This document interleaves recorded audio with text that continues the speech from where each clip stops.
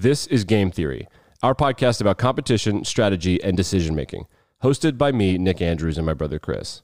In this episode, the end of tech.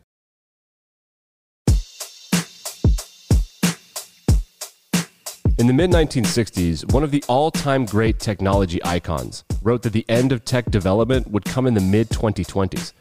He predicted that in the coming years, computing capability and the appetite for it would consistently double year over year until around this time. And then it would stop. His name was Gordon Moore, and he died recently at the age of 94. His law has been lauded as prophetic for those working in various fields of technology, such as video games, smartphones, and cloud storage. In this episode, we also talk about the reality TV show Love is Blind and our dating game episodes. We also discuss an idea for an upcoming episode about the American worker. And we talk about the future of technology advancement.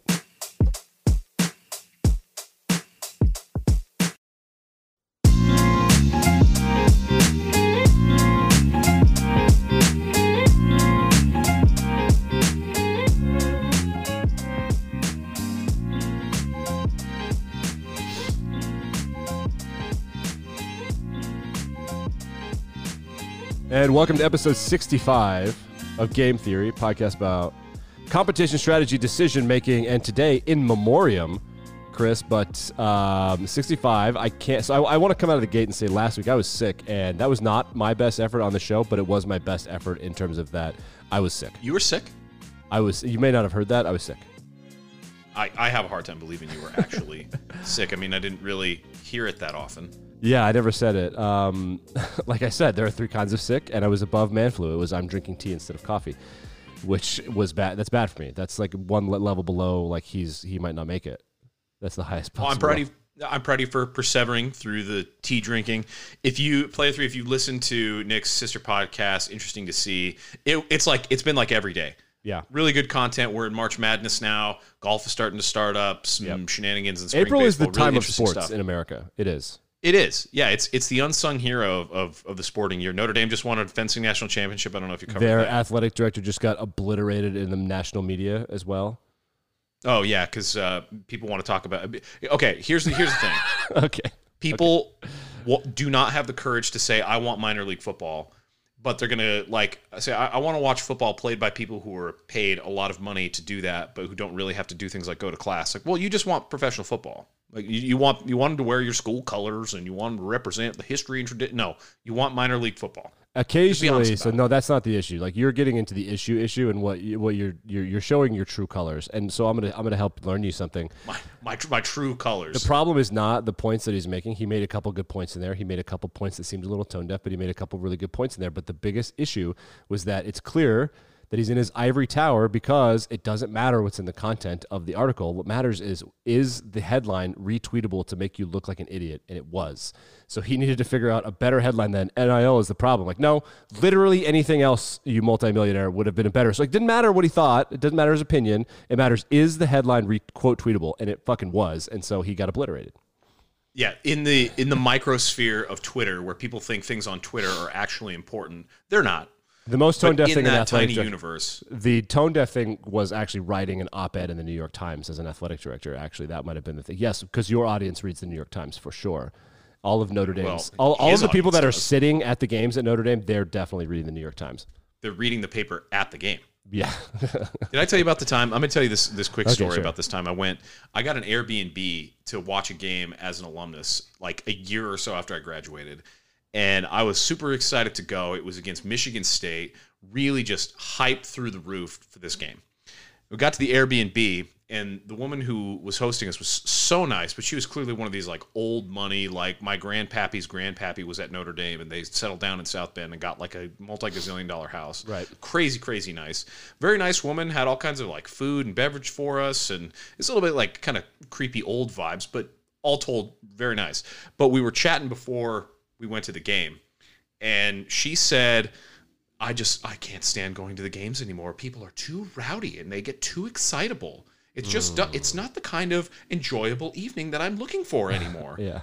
Oh, so this is the problem right here in the flesh. This is why there's such boring snooze fest. And then later that game, I got told to settle down on a defensive third down stand. I almost got in a fight at a Notre Dame game once. I went to 3 Notre Dame games with you. 2. I don't remember. 2 or 3. There was 2. Manti Te'o's senior day, and then That was awesome. It was awesome, and then also they lost to Louisville in a game that they really looked significantly worse. And I was kind of fight with somebody from Louisville because I was like, I'm not sitting. We are literally. I can see over the ledge at the top row. Why did you drive here? Yeah, that's soft. That's absolutely soft. Speaking of soft, Chris, I can't handle that kind of stuff anymore. So people are definitely reading the New York Times if they're in the Jack Swarbrick athletic director orbit. I mean, it's Notre Dame, right? It's like Notre Dame and Duke read an op-ed like that. Like, all right, like this is just a fastball down the middle. Thanks, guys. Absolutely. Just so, I mean, it is funny. But speaking of the soft people that go to Notre Dame games, I checkmated my wife this week, Chris. So the topic today, by the way, is going to be Moore's Law, which means that we have fundamentally are about to reach the peak of what is available on the internet. So that means that it's checkmate, essentially. That's why I'm making this transition. I checkmated my wife. So she has this smart-ass response. She has a smart-ass response to people that ask her dumb questions. Her smart-ass response has been, let me Google that for you. Anytime someone asks her something, as in to say, like, look it up. And so she said that to me, and my immediate response was, oh, that would be great, thanks. And she was like, what are you doing? I was like, well, you offered. Incredible. Yeah, I called her bluff, and she had no response. And now, of course, it's one of my small wins, Chris. One of your very few small wins. They're infrequent. We're looking at the dating game, right? We've covered the dating game twice, and we're going to do more online apps and stuff next time because the geographic data are really interesting, and there have been some TikTokers who have run some anecdotal experiments about lying on the apps, and that has been incredibly effective. About just you're just lying as in like, oh, I'm actually 6'4". Literally height over 6'1", hint at what you like, pick a job that has a Googleable salary, and matches go up by like 600 or 700%. Not bad. Is that just for men, or is that one way? Just one guy did it in New York City, and he said all I did on like he picked different dating apps, and he just changed different things on the different apps, and it was like predictably like it was and it was hundreds of more matches. Like not hundreds more, but like if you get 10 here, he would get like 70. So he's saying the Costanza method of doing the exact opposite, that actually does not work. No, lie is what this guy has found out. But he was in New York City. You should lie. Yeah, just lie. Lie about Costanza was being honest. Yeah, no, don't do that. Not on the internet. No. Yeah, you should never, ever be honest on the internet. You should never be sincere. You should never be forthcoming. No. Ever, under any circumstances. But we are watching season 4 of Love is Blind in my house, and I imagine that are you caught up now? Yes, we're caught up. So I'm happy to talk. Spoiler alert, if you have not seen Love is Blind, you can skip about 5 minutes of this and then get to the Moore's Law stuff. Maybe I'll even put timestamps to make it easy for you. That's a good idea. That would be an innovation on this particular program. It seems hard. We'll see. Okay, spoiler alerts. So here's the deal, Chris. First of all, there is a show that was produced by Lifetime that was on Hulu for years, but now you have to pay for it on Amazon, which it's totally worth it. Season 1 of a show called Unreal. And Unreal is a fictional show that is based on The Bachelor. Like, what's the producers like and what's behind the scenes of The Bachelor? It was so accurate that a lot of Hollywood, the producers and writers of Unreal, haven't really worked since. It was out for like 4 years, and people were like, yo, shush. It was bad about how they manipulate them. And now, as like someone who came from media and like learned that kind of stuff, when I watch Love is Blind, all I can think about is like these producers are in their head. So this Love is Blind is different than all the other ones in that there are more love triangles in this one I've noticed than ever before, which if they're pods, that means they have to be being manipulated a little bit because the odds are. I think there's manipulation at play. I mean, it's an entertainment product, but I think what we have in this case is a twofold dynamic that is driven primarily by the women. So the first is that we have what I think is the first case of like women only not being into their match, their fiance. 2 of them. And specifically, the second factor is that there are 2 women who are significantly younger than everybody else on the show, significantly less mature than everybody else on the show. And it's going exactly like what you would think. They're 2 people who have clearly never been told no in their lives or used to having like men wrapped around their fingers. They're not used to having to do work. And they are just absolutely undercutting, sabotaging, blowing up their relationship, other people's relationships. It's fascinating to watch. Of course, I'm talking about Irina and Micah. Yeah. They're awful. They suck, man. So the thing that the actual academic, I mean, you can't get data because everything's individual and you can't, do controlled studies and things like this. But the thing of Love is Blind that I found really interesting actually is so far has been family values and specifically Christianity and Christian values. And I think that there have been a couple Muslims on the show, and I think that there's been one woman who is very staunchly and openly Jewish. So we'll say Christian/religious values. So in Texas, which was season 3, they were younger and they were clearly immature, but they were kind of fighting their immaturity because most of those people were Christian, except for one person who was extremely Jewish. But they were very much like, I see myself, I know what I want here. And as a result of that, they could kind of get away with, like, the younger people acted much older than they were compared to this season when there are 2 people in their 20s and they're very much in their 20s, but their religion has not been a big part of this season. And then in seasons 2 and 3, in season 2 with one person and in season 3 with a few of them, religion was kind of a big deal. And I find that part of this kind of fascinating. Like, the people that were outwardly religious were apologetic. They were, I mean, even when they were douchebags, they were like, there was a clear vision for how they wanted their life to be. And that, to me, has been fascinating because compared to this one, these people are all over the place except for the people who are in their 30s. And they're like, yep, I have fucked around and I'm good. And like, I'm ready to be in a committed relationship. In that circumstance, when people are ready to settle down, I think Love is Blind is an interesting concept. However, that would be a boring show. It would be an interesting, like, 3 or 4 episode show. But what I'm saying is, with Love is Blind, they get like 40 people and the show ends up being about like 12 of them, but there are like 80 people on the show. So that means there are a bunch of interactions that don't just go any places. So what I'm saying is, like, it makes no sense to me mathematically that there would simply be organically multiple people who have interest in multiple people, because that really, there have been a couple times that's been the case, but in this season, like, they all are in love triangles almost in some way, which to me screams the show unreal. Like, that this season is the first one I've watched that feels a little like it's being fucked with. Like, they're trying to create drama that in the first couple of years, they didn't really have to do that. It was just interesting. Well, the show is disproving its own premise also because one of the main love triangles here is between 2 people that match up and a third person who does not, like, appear. She does not get another match. Yeah. And the person who is driving that is Irina. Mm-hmm. And it's because she is just physically repulsed by the guy that she ended up matching with. And I think their matching was probably motivated by, like, producers. You know, somebody had to set that up to make sure that these couples at least get through. But she was just so turned off by this guy upon seeing him and upon physically interacting with him. Yeah. It's like, well, okay.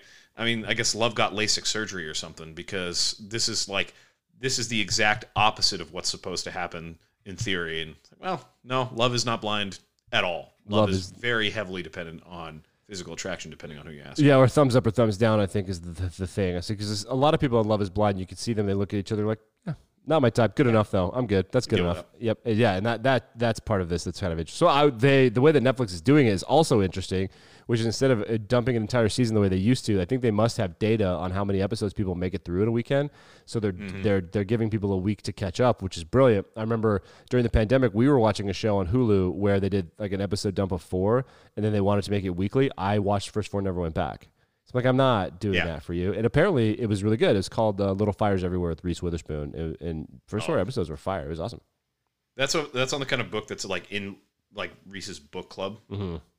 Yeah. So Nixon should be in that. But I have no interest in that story. I've actually read it. It's okay, I guess. Well, yeah. I mean, it's TV is always better if there's more money behind it. You know, they take their time and people that are good at it. Okay, so one other thing we wanted to update before we get to Moore's Law and this the passing of this man Moore is that Silicon Valley Bank has been purchased, which for those of you college football fans out there, you'll know this, and those of you that don't, I'll explain it to you. The University of Tennessee has a moniker. The last time they won a national championship was 1998. So anytime they win like 4 games in a row, they'll say it feels like 98, which is something that every September it feels like 98. Yeah, feels like 98 every September. This year it felt like 98 till November, which is exciting for them. Yeah. But the rest of us make fun of them for it because it's like, oh, it's just a thing that Tennessee says, and I'm saying all that to say this. It feels like 08. It feels like 08. It feels like 08. And like Tennessee's excited when they say that. All of us are like, hey, you want another global shit show? It's been about 3 years. It's time. Oh, it hasn't been that long. We're still coming out of one. Yeah, that's true. I mean, so it feels like 08. It's been 12 years. Yeah, good. So Silicon Valley Bank has been purchased by who? It was purchased by First Citizens, which is a bank that I think is known for doing that kind of thing. Like they buy up a lot of crappy old banks. And I mean, I guess somebody had to buy it up. The depositors were all insured. They were all kind of bailed out. The shareholders were not, though. The shareholders lost all that money. Good. The bank itself actually lost all that money, and of course they were purchased. So it's not an all's well that ends well story for people who are doing really irresponsible things with a lot of money in the financial markets. But it's an all's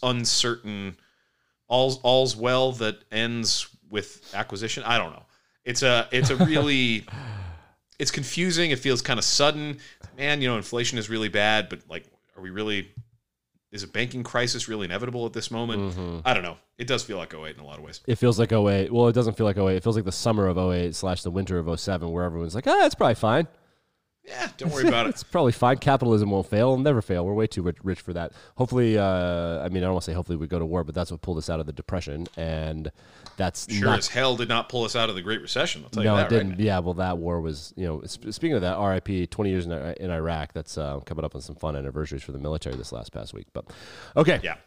We're gonna have to do a military episode. Everybody likes our military strategic episodes. We'll have to do another one. Maybe we'll do an Iraq anniversary one. But for now, we are going to pay homage to this man who had an observation based on the fact that he took 8th grade science, and his observation turned out to blow everyone's minds. It got published. People were like, no way.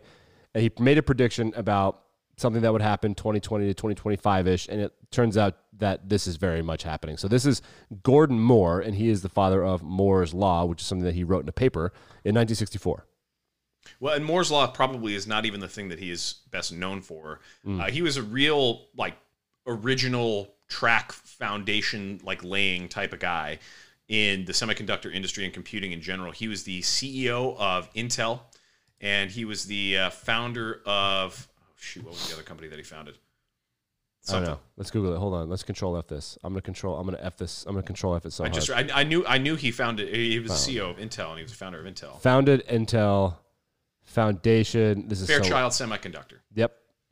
Fairchild Semiconductor. So the Moore's Law is an economic observation that he ended up making, but he died March 24th, as we record this. That was just a couple of days ago. At 94. And he was, ripe old age of 94. So he had a remarkable life in every sense of the world. He was a public figure. He has a huge philanthropic foundation that his family continues to carry on. And he founded Intel, the computer company, in 1968. And he was like a classic, engineer putting his hands onto hardware and doing the tedious work of soldering and laying circuits and doing all the mathematics and verifying all the innovations that the company would eventually become famous for. And his big named thing, Moore's Law, that we've mentioned a couple of times, is a really interesting mathematical observation. It's like an economic prediction. Yeah.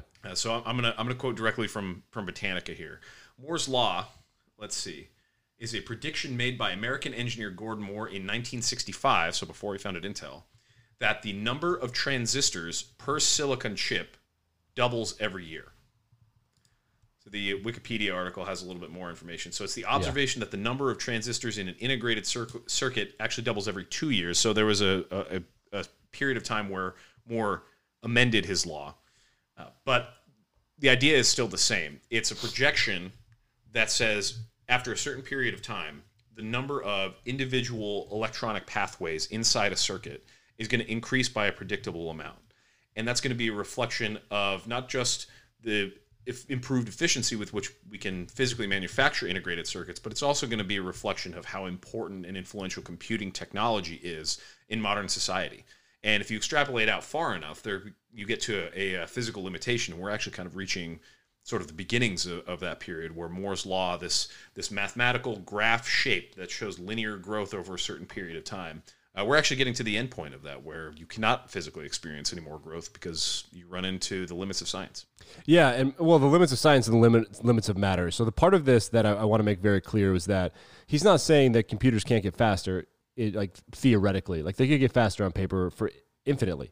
What he's saying is that on a chip, on your computer chip, or you think about an SD card or whatever, the amount of shit on the little metal shit is going to run out of space. There is matter. You can only get to the atomic level or whatever level that we are capable of manipulating, and that's kind of where we are. And he predicted this back in the 60s, where he was like, it's going to advance, and as it advances, there's going to be more appetite for its advancement. There will be more uses.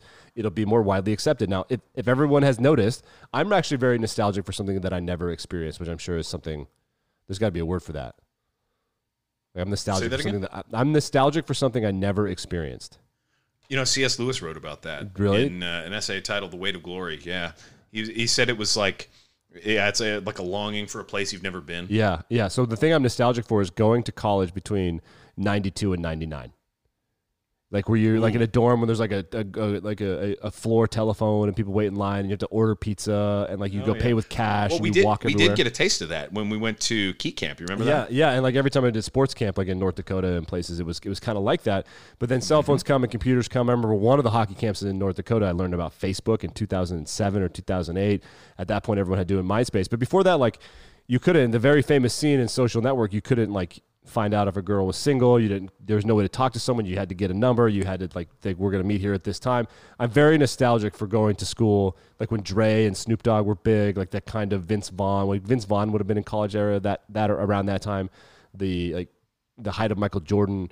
I'm very nostalgic for that. I wonder about what that would have been like quite often. And I think since that time, Gen X and the millennial era, people born between 1970 and now, have just experienced this explosion that's been bananas. So it goes from your dorm and your telephone or whatever, then all of a sudden kids now, like they can Venmo people for money. Like my phone can transition money. I needed to have exact change to order a pizza on the dorm phone just however many years ago. And at a certain point though, what's been interesting is we've only been kind of tinkering with what's possible. We add apps, we add some demand here, we add some of this. But I remember Motorola, I had a Motorola phone, and they invented a device that snatches on the back of the phone. Nobody liked it. But their point was that the smartphone hasn't really improved. It's gotten faster, and the storage has gotten bigger, but the smartphone has essentially in no way improved. It's been the same thing for almost 20 years now. This is kind of Moore's Law. Like there is a limitation to what you can do because there is not enough physical space on the chip and in the metal to improve it. Yeah, and Moore's Law, I think, is the computer and electronic circuitry specific example of something that we talked about before on the show. We had our episode recently on how innovation and disruption is becoming more and more incremental and less in like big chunks where like huge changes and upheavals in technology and social trends occur. And I think this is a really good encapsulation of that. And it's a good way to quantify it as well. I mean, you can take specific measurements of how many transistors are in circuits, and you can, like the electronic engineers of the world are really, really, they're able to precisely quantify that. And it's an easy figure to kind of be able to point to. But the larger trend, I think, is exactly what you said. I mean, there's a ceiling against which you're kind of cramming up as you continue to improve and continue to innovate. And it's like that in a lot of ways. I mean, there's only so much you can do to improve the efficiency with which, for example, you get food into your mouth.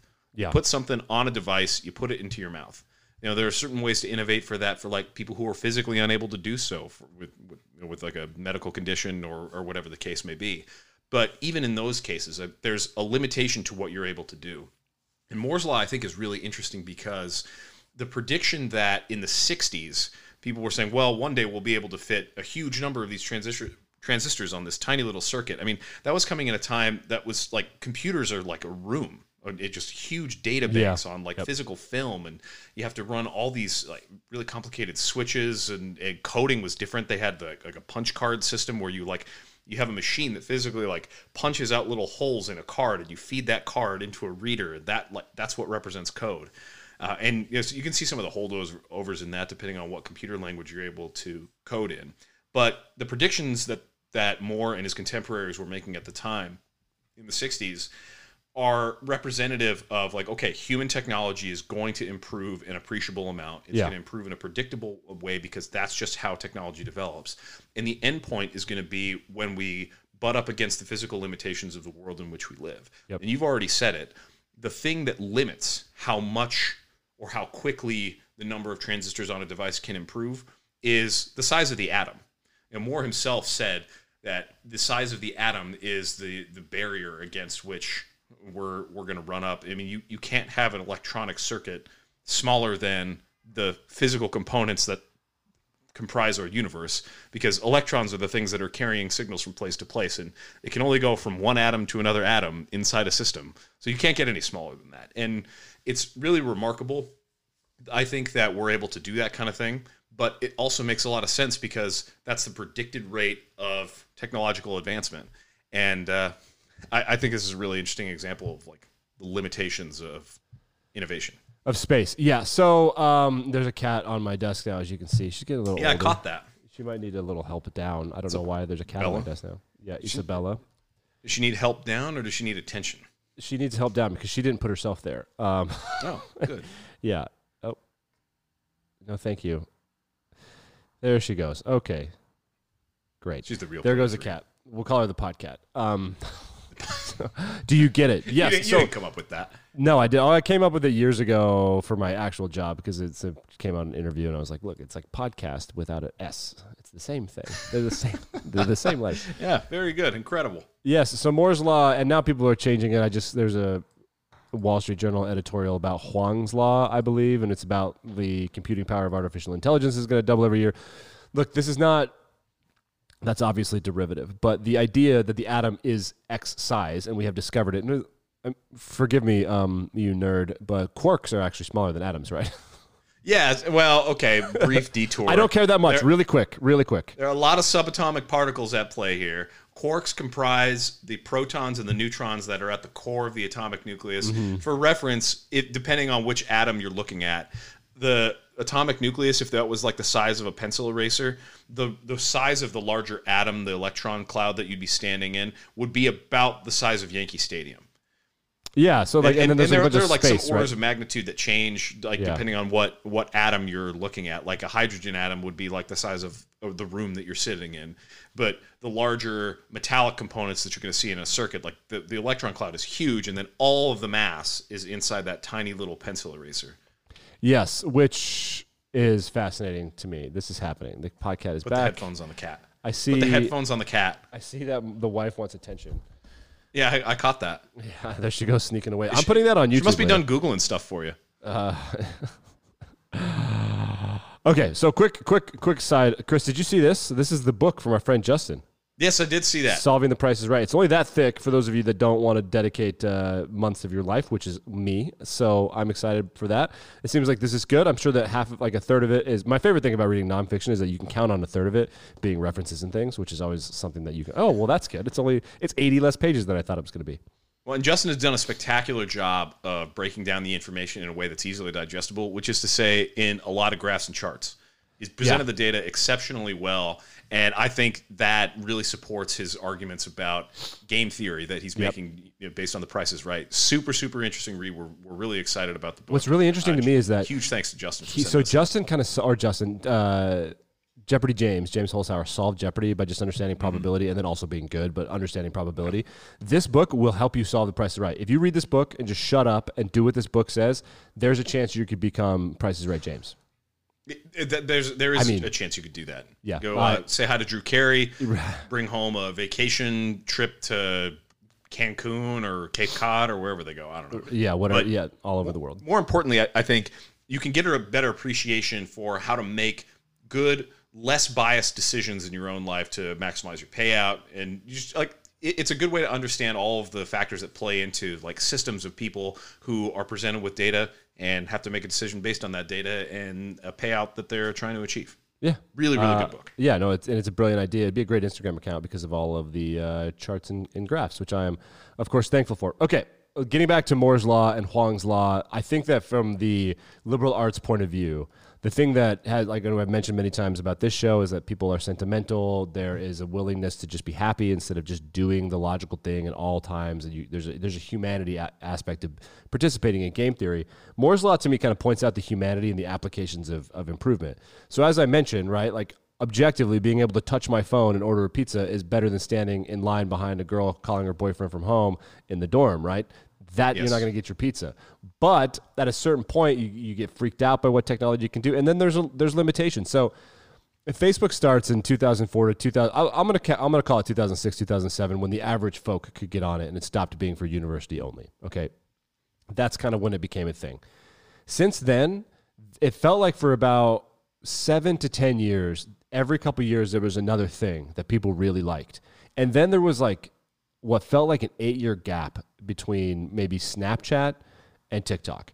And it kind of hinted at there's not a lot of ideas out there that are actually good anymore. And TikTok is just a much better algorithm.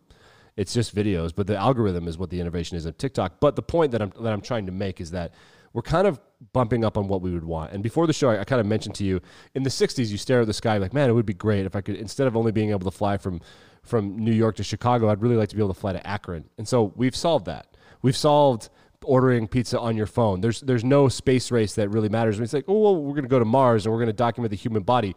When we wanted to fly from New York to Akron, we all wanted that. The entire society was on board with, let's improve flight. Let's improve medicine. Let's all do it. And there were arguments and stuff. But right now, there seems to be an attitude of, especially in the United States, of like anger. But when you break that down, it's just because we're kind of bored. There's nothing left to collectively want. We want peace on earth and the advancement of ideals. But there's nowhere to go with this now, it seems. Yeah, I mean, there's no question that the advancements brought about by technological innovation, by better social planning, I would say, and that's not to say like top-down government management, but more thoughtful, more mindful, more socially conscious allocation of goods and resources, a more person-first oriented approach to innovations and technological improvements. I think there's no question that the average person today in a well-to-do country like in the Western world, or even in China, or in Russia, depending on where you live, in certain parts of Africa, in Australia, the average person lives today so much better than like the wealthiest people in the world would have lived 1,000 years ago. Oh, 2,000 years ago, incomprehensibly better. And the things that have contributed to that are largely industrial improvements. I mean, the ability to mass produce things efficiently, the ability to predictably and reproducibly create goods on a cheaper scale, to produce more food for people to access, to produce medicine. The discovery of penicillin was a huge, huge advancement in the field, and that fundamentally changed things. But like we talked about before, I mean, if you're trying to improve, say, traffic flow from one city to another city to develop economic engagement and increase trade and make life better for everybody, you build a bridge. But you can't just build a second bridge to make it even further and expect the same level of growth. Right. You can't discover penicillin again. It's already there. The smartphone is as close to optimized as you're going to get it. Now it's a matter of like user preferences as opposed to, I mean, the pitch 20 years ago would have been, man, wouldn't it be great to have a handheld device that weighs no more than a little notepad, where you can access the entire sum of human knowledge at your fingertips with just, you touch a piece of plastic in a few places. You can have a ride to a location you want. You can have food brought to you. You can pay bills. You can check in with your doctor. You can do all kinds of stuff. Man, wouldn't that be awesome if you had that device? Yep. Well, now we do have that device. So I heard it's ubiquitous in the developed world. And there's no reason, like there's no real like major... There's no need for a shift. There's no more barriers to overcome with this kind of device. And so now it's about, well, the frame rate of this phone is a lot better improved, so I can watch my TikToks without having the motion smoothing effect on. Yeah, so I will tell you, the thing that makes me the most angry at myself is when I get just irate with technology not working at a high level, because I understand logically, like, dude, 2 years ago, what are we talking? I will never forget as a person. So I lived with Division I female college athletes, and I am aware of the bias and the double standard that exists among high level athletes for men and for women, and just the difficulties of that. I will never forget having the meta moment, standing in a parking lot waiting for a ride at Ole Miss in 2013, watching my roommate play soccer against the University of Louisville on ESPN, the app. And I thought to myself, there's fucking women's sports in my hand right now. This is mind-blowing. I'm watching women's sports in my hand. Like, 5 years ago, women's college soccer being on television was a joke. It was for Team USA only. And now it's in my hand. Yeah, and anybody in the world could watch it.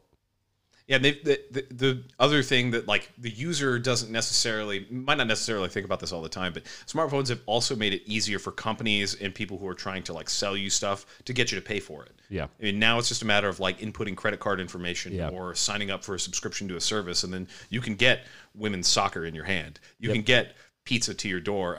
You can get your, like, monthly subscription services for, I don't know, this month's knitting yarn of the month for I just whatever downloaded Fable, which is a book club app, and I don't know if it's pay. I open it every now and then when I'm reading, and I'm like, okay, and I almost joined a book club, but I've not gotten to the point where I can tell if it's free or not. I suspect it's not, but if I haven't got there yet, but I did do that. I was like, oh, look at online book club.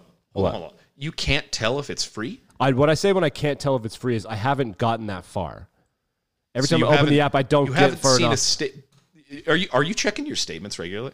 Bro, you are way overshooting this. This is what I'm telling you is I open the app and I fuck around for instead of 5 minutes, 30 seconds, and I haven't gotten to the point where I can tell if it's got a paywall or not.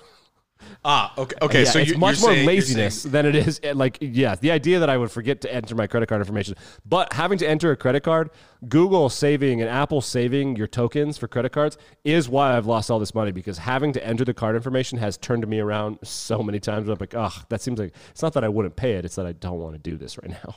Yeah, memorizing my debit card number was probably the worst thing I could have done for myself in like college. Same. Do you know how many times I got drunk and I woke up and there was Jimmy John's at like 11 a.m. that had been there from the night before because I just memorized my number? Shocking. But the other thing that makes me angry is like I am the person that does the producing and the recording for this show. I have expensive programs. Thank you very much for that. Yeah, and I've got monitors and this whole setup. And I use the shit out of I get every inch out of what my computer can do. The only people that get more out of the computer are probably gamers and high-level programmers and hackers. I get a lot out of when I buy it, I want specs and I know what they're doing, and I burn them down. So anytime it's a little slow or maybe I've downloaded too many things, I get like, work, you piece of shit. And I have to remind myself 10 years ago, you would not have had a computer that could download the program that you're getting mad at, and you're trying to run 5 of them simultaneously right now. So just shut up maybe and relax and just enjoy this. But from a large scale standpoint, me included, maybe this is why everyone's so angry, is that our expectations are so high because we've gotten used to everything being so easy. We are now at a point now as humans where we are not trying to achieve improvement. We're trying to achieve happiness. And it turns out Thomas Jefferson was right to say the pursuit of happiness. It's really hard to not be mad all the time at the shit that I'm just so gifted to have. Yeah, I mean, look, there's a lot to be said for the danger factor of living in an affluent society where, by and large, the populace has known peace. I mean, we were at war in Afghanistan for 20 years. Right. We withdrew from Afghanistan last summer, and it was an embarrassing defeat. We're the latest in a long line of empires who trudged into the graveyard that is Afghanistan. We were at war in Iraq for nearly 2 decades as well, based on really crappy premises that turned out to be completely wrong. It was not a time, though, that America was at war. Somebody that I worked with not too long ago on a project said, "Oh yeah, no, we went to war." He was in the U.S. Army. So we went to war. America went to the mall. In the post-Cold War world order, where there's no longer a big bad, we don't have the specter of nuclear war hanging over our heads in as significant a way. We don't have a major war to fight. I mean, there's operations in Kosovo and Grenada and whatever, but I mean, to the average American, they don't even know where those places are. They don't care. So to think that we're a nation at war would have been grossly wrong. I mean, we've had peace for 20 years. And then 9/11 was a huge shock because it was in the middle of this like Pax Americana where everybody was just kind of like going to the mall and shopping, and like the .com bubble had just happened, and like life was just really, really good. Yeah. And so living in a society that's peaceful, prosperous, there aren't really like the big struggles against massive world powers anymore, like the Greatest Generation had to fight. There weren't huge society-wide problems that we could band together to collectively solve. You know, there was for like Depression 6 to weeks. Try to get everybody on 6 the same weeks page. was great. In 2020, we had a 6-week thing where we were on board, all of us. Well, 6 weeks. Yeah, pretty good. The working class who were not politically aligned to somebody whose image they were committed to scared preserving. shitless for about 6 weeks, and then they got mad because the people had to make content on TV. But 6 weeks there was a bliss, and I never forget telling my wife and my friends, "Hey, we're gonna miss this." It sounds weird to say now, all this death and suffering, we're going to miss this time for the people that are fortunate enough to either work from home, or even if you got laid off and all you're doing is watching Netflix, who gave their shit away for free.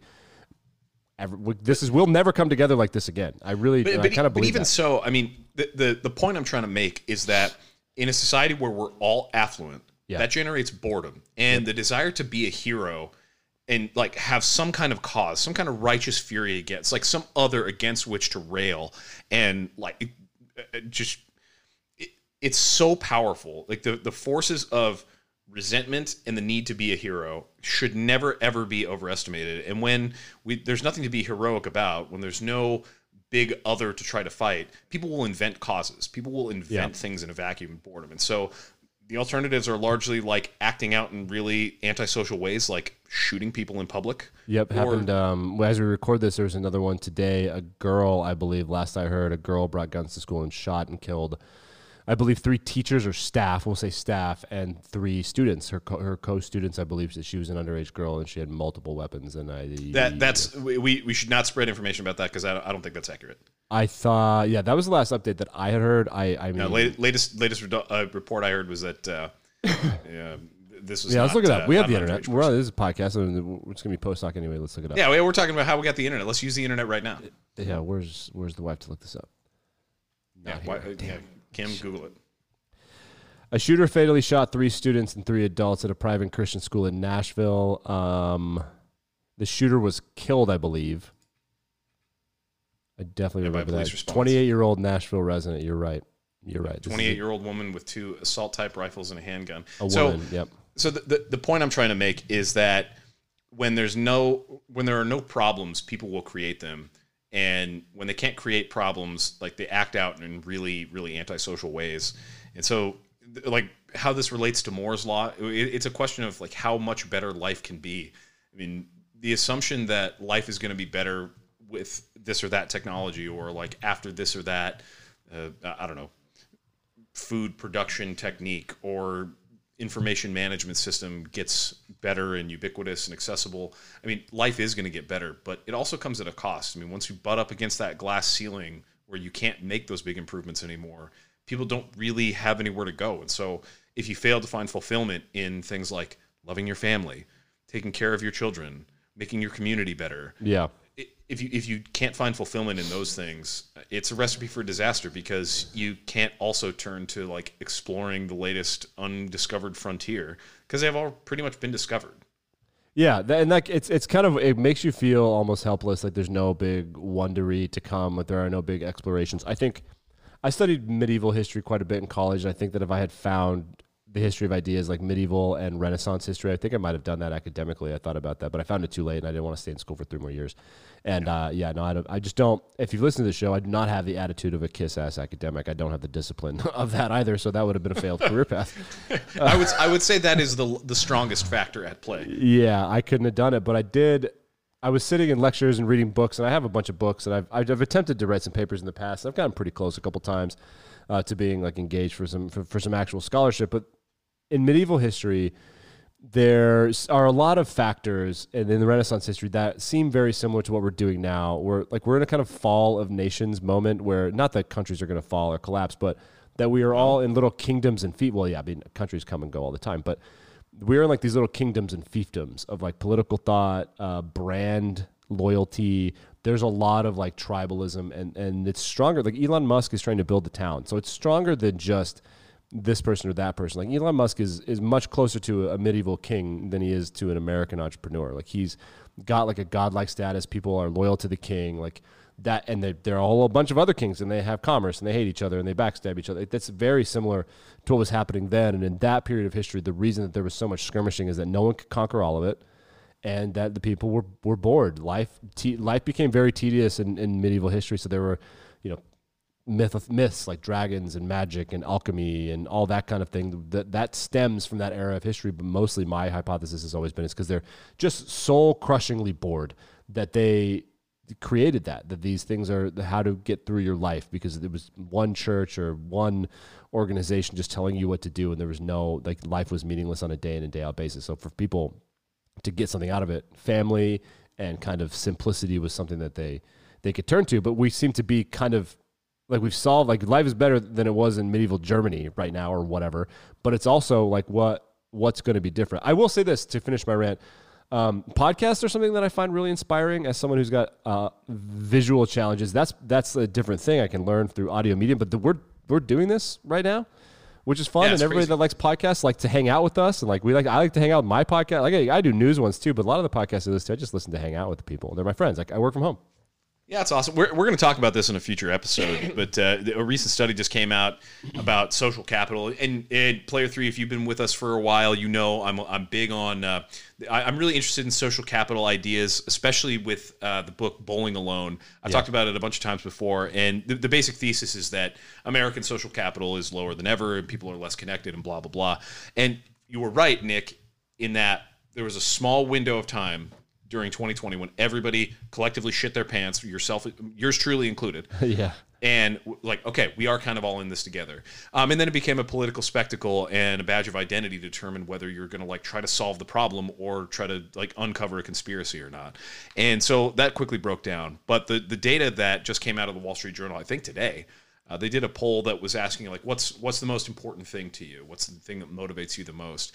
And everything from patriotism to I don't know, spending time with friends, so being involved in your community, all of those things just absolutely plummeted. Right. And it's really especially depressing. I think the community involvement data point, and of course we'll get into this more in a future episode when we actually focus on it, but community involvement was like at a peak in 2019. It's like, yeah, this is really important to me to get involved in the community. And now, after having been forced to go indoors and sever those connections, whether you liked it or not, now it's just emerging that like it's not really that important to people anymore. The only thing in this set of questions that the Wall Street Journal asked respondents that got a positive increase relative to 1998 was money.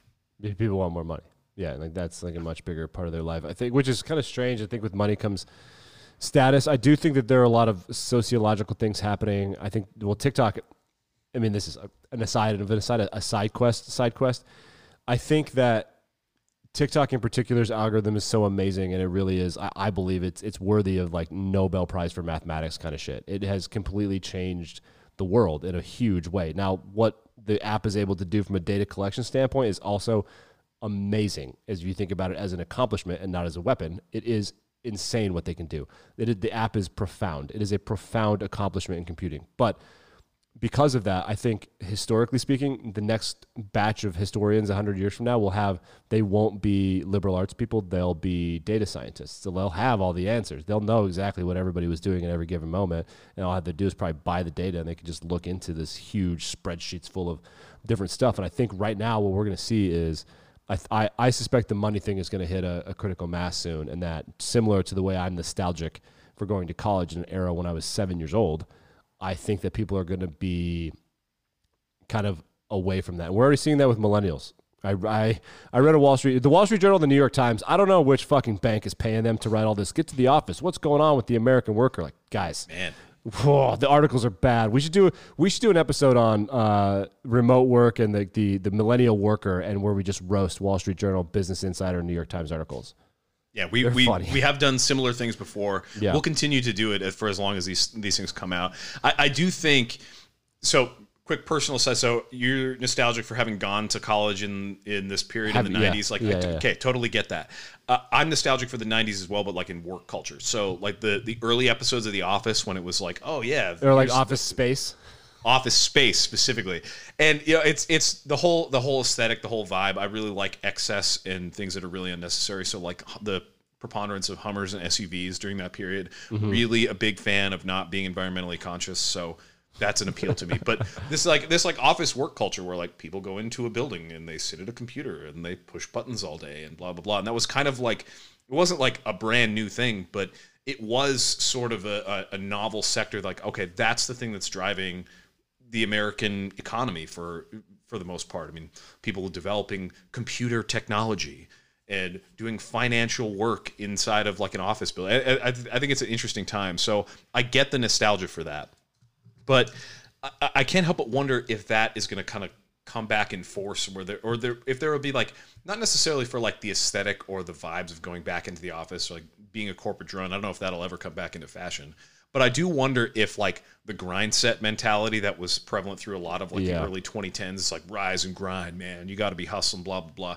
I think there's a lot of backlash to that right now. A lot of like people doing more to demand more pay, doing more to establish boundaries, doing more to say, no, I'm not going to go above and beyond at work just because my boss wants me to do so. Yeah. Specifically when the structure of like, not just like the business itself, but the larger economy is in some ways kind of dependent on people doing extra work, like things that are not part of their job description, closing up and opening businesses before they are able to like clock in, people taking on additional responsibility just to keep the office functioning when like they don't have the personnel who normally would cover those responsibilities. I think that's a significant part of general office culture and general professional life in America now.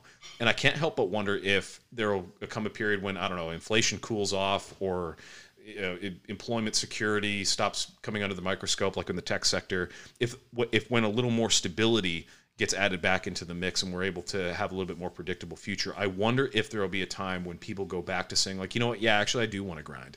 Actually, I am interested in staying more at the office, putting in more hours, and it won't be because, oh, I think this is going to get me ahead. I think this is going to get me a raise. I wonder if it'll just be because people want to do work for the sake of doing work. Yeah. And it'll be like a kind of a proto 1990s hustle type of culture. And I don't know if that's true. I don't know if I would recommend that for anybody.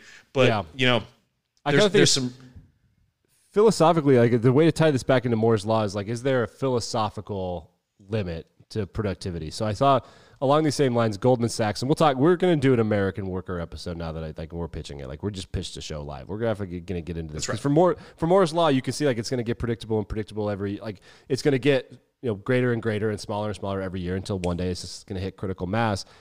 The theory right now is that COVID kind of pointed out to people this, but it was getting close to critical mass. These Goldman Sachs had to hire something like 6,000 employees to do the work that had previously been done by the work staff, because the staff was like, no, I'm not doing it. I'm not going to work 90 hours a week. I'm just not, because you would have to work 90 hours a week. And if you didn't get burnt out, then you would be elevated. And then people below you as a system.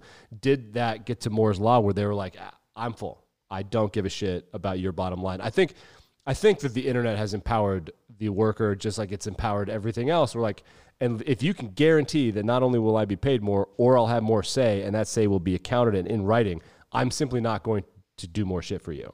And everybody said that all at the same time. And now people are like, well, what's happening? Like, well, we don't care if you make money, bro. That's not my problem. If I like my job, I'll go above and beyond. But just to do the thing, I think, and it's the exact same thing as Moore's law. And I loved Richard Dawkins' book, The Selfish Gene, for multiple reasons. One of which was the idea of memes, and that ideas have their genetic, essentially.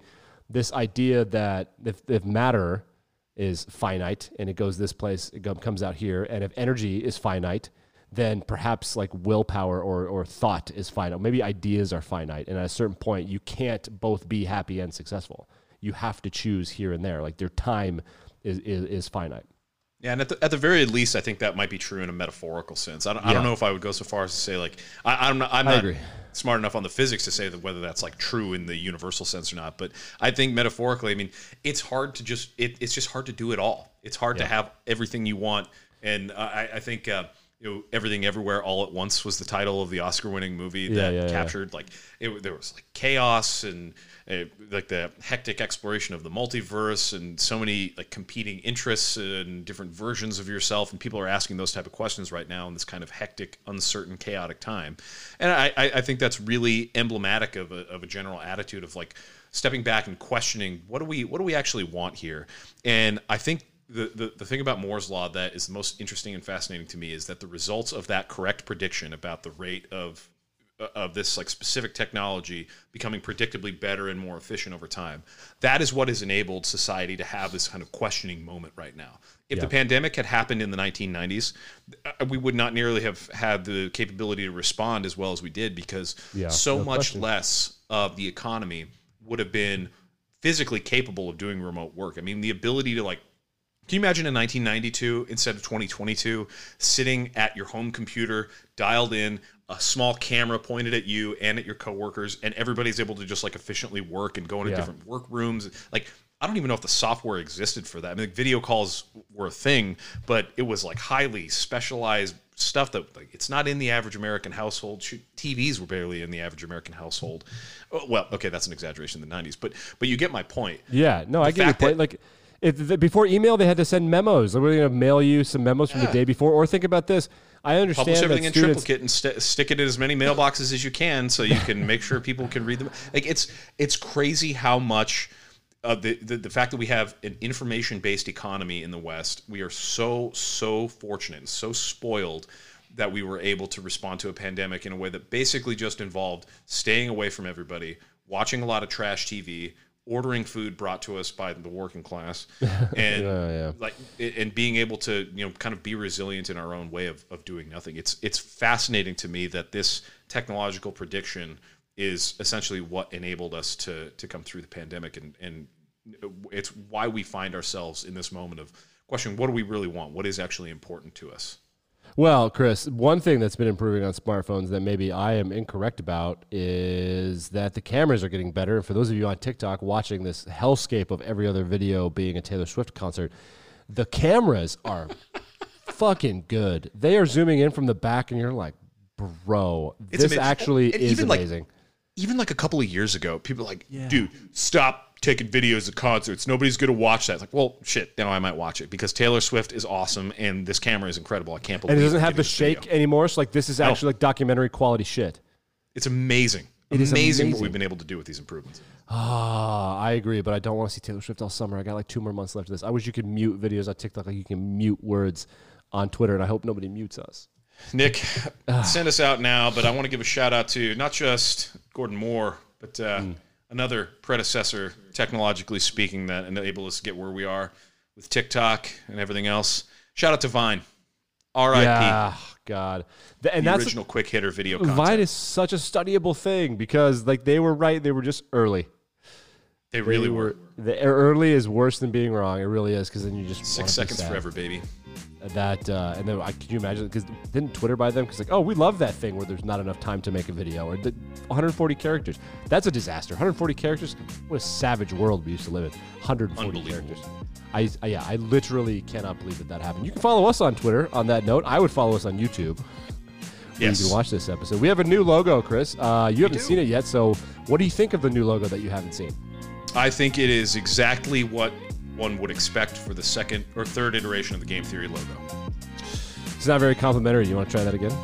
I'm really proud of you, Nick. Thank you so much. It took a long time.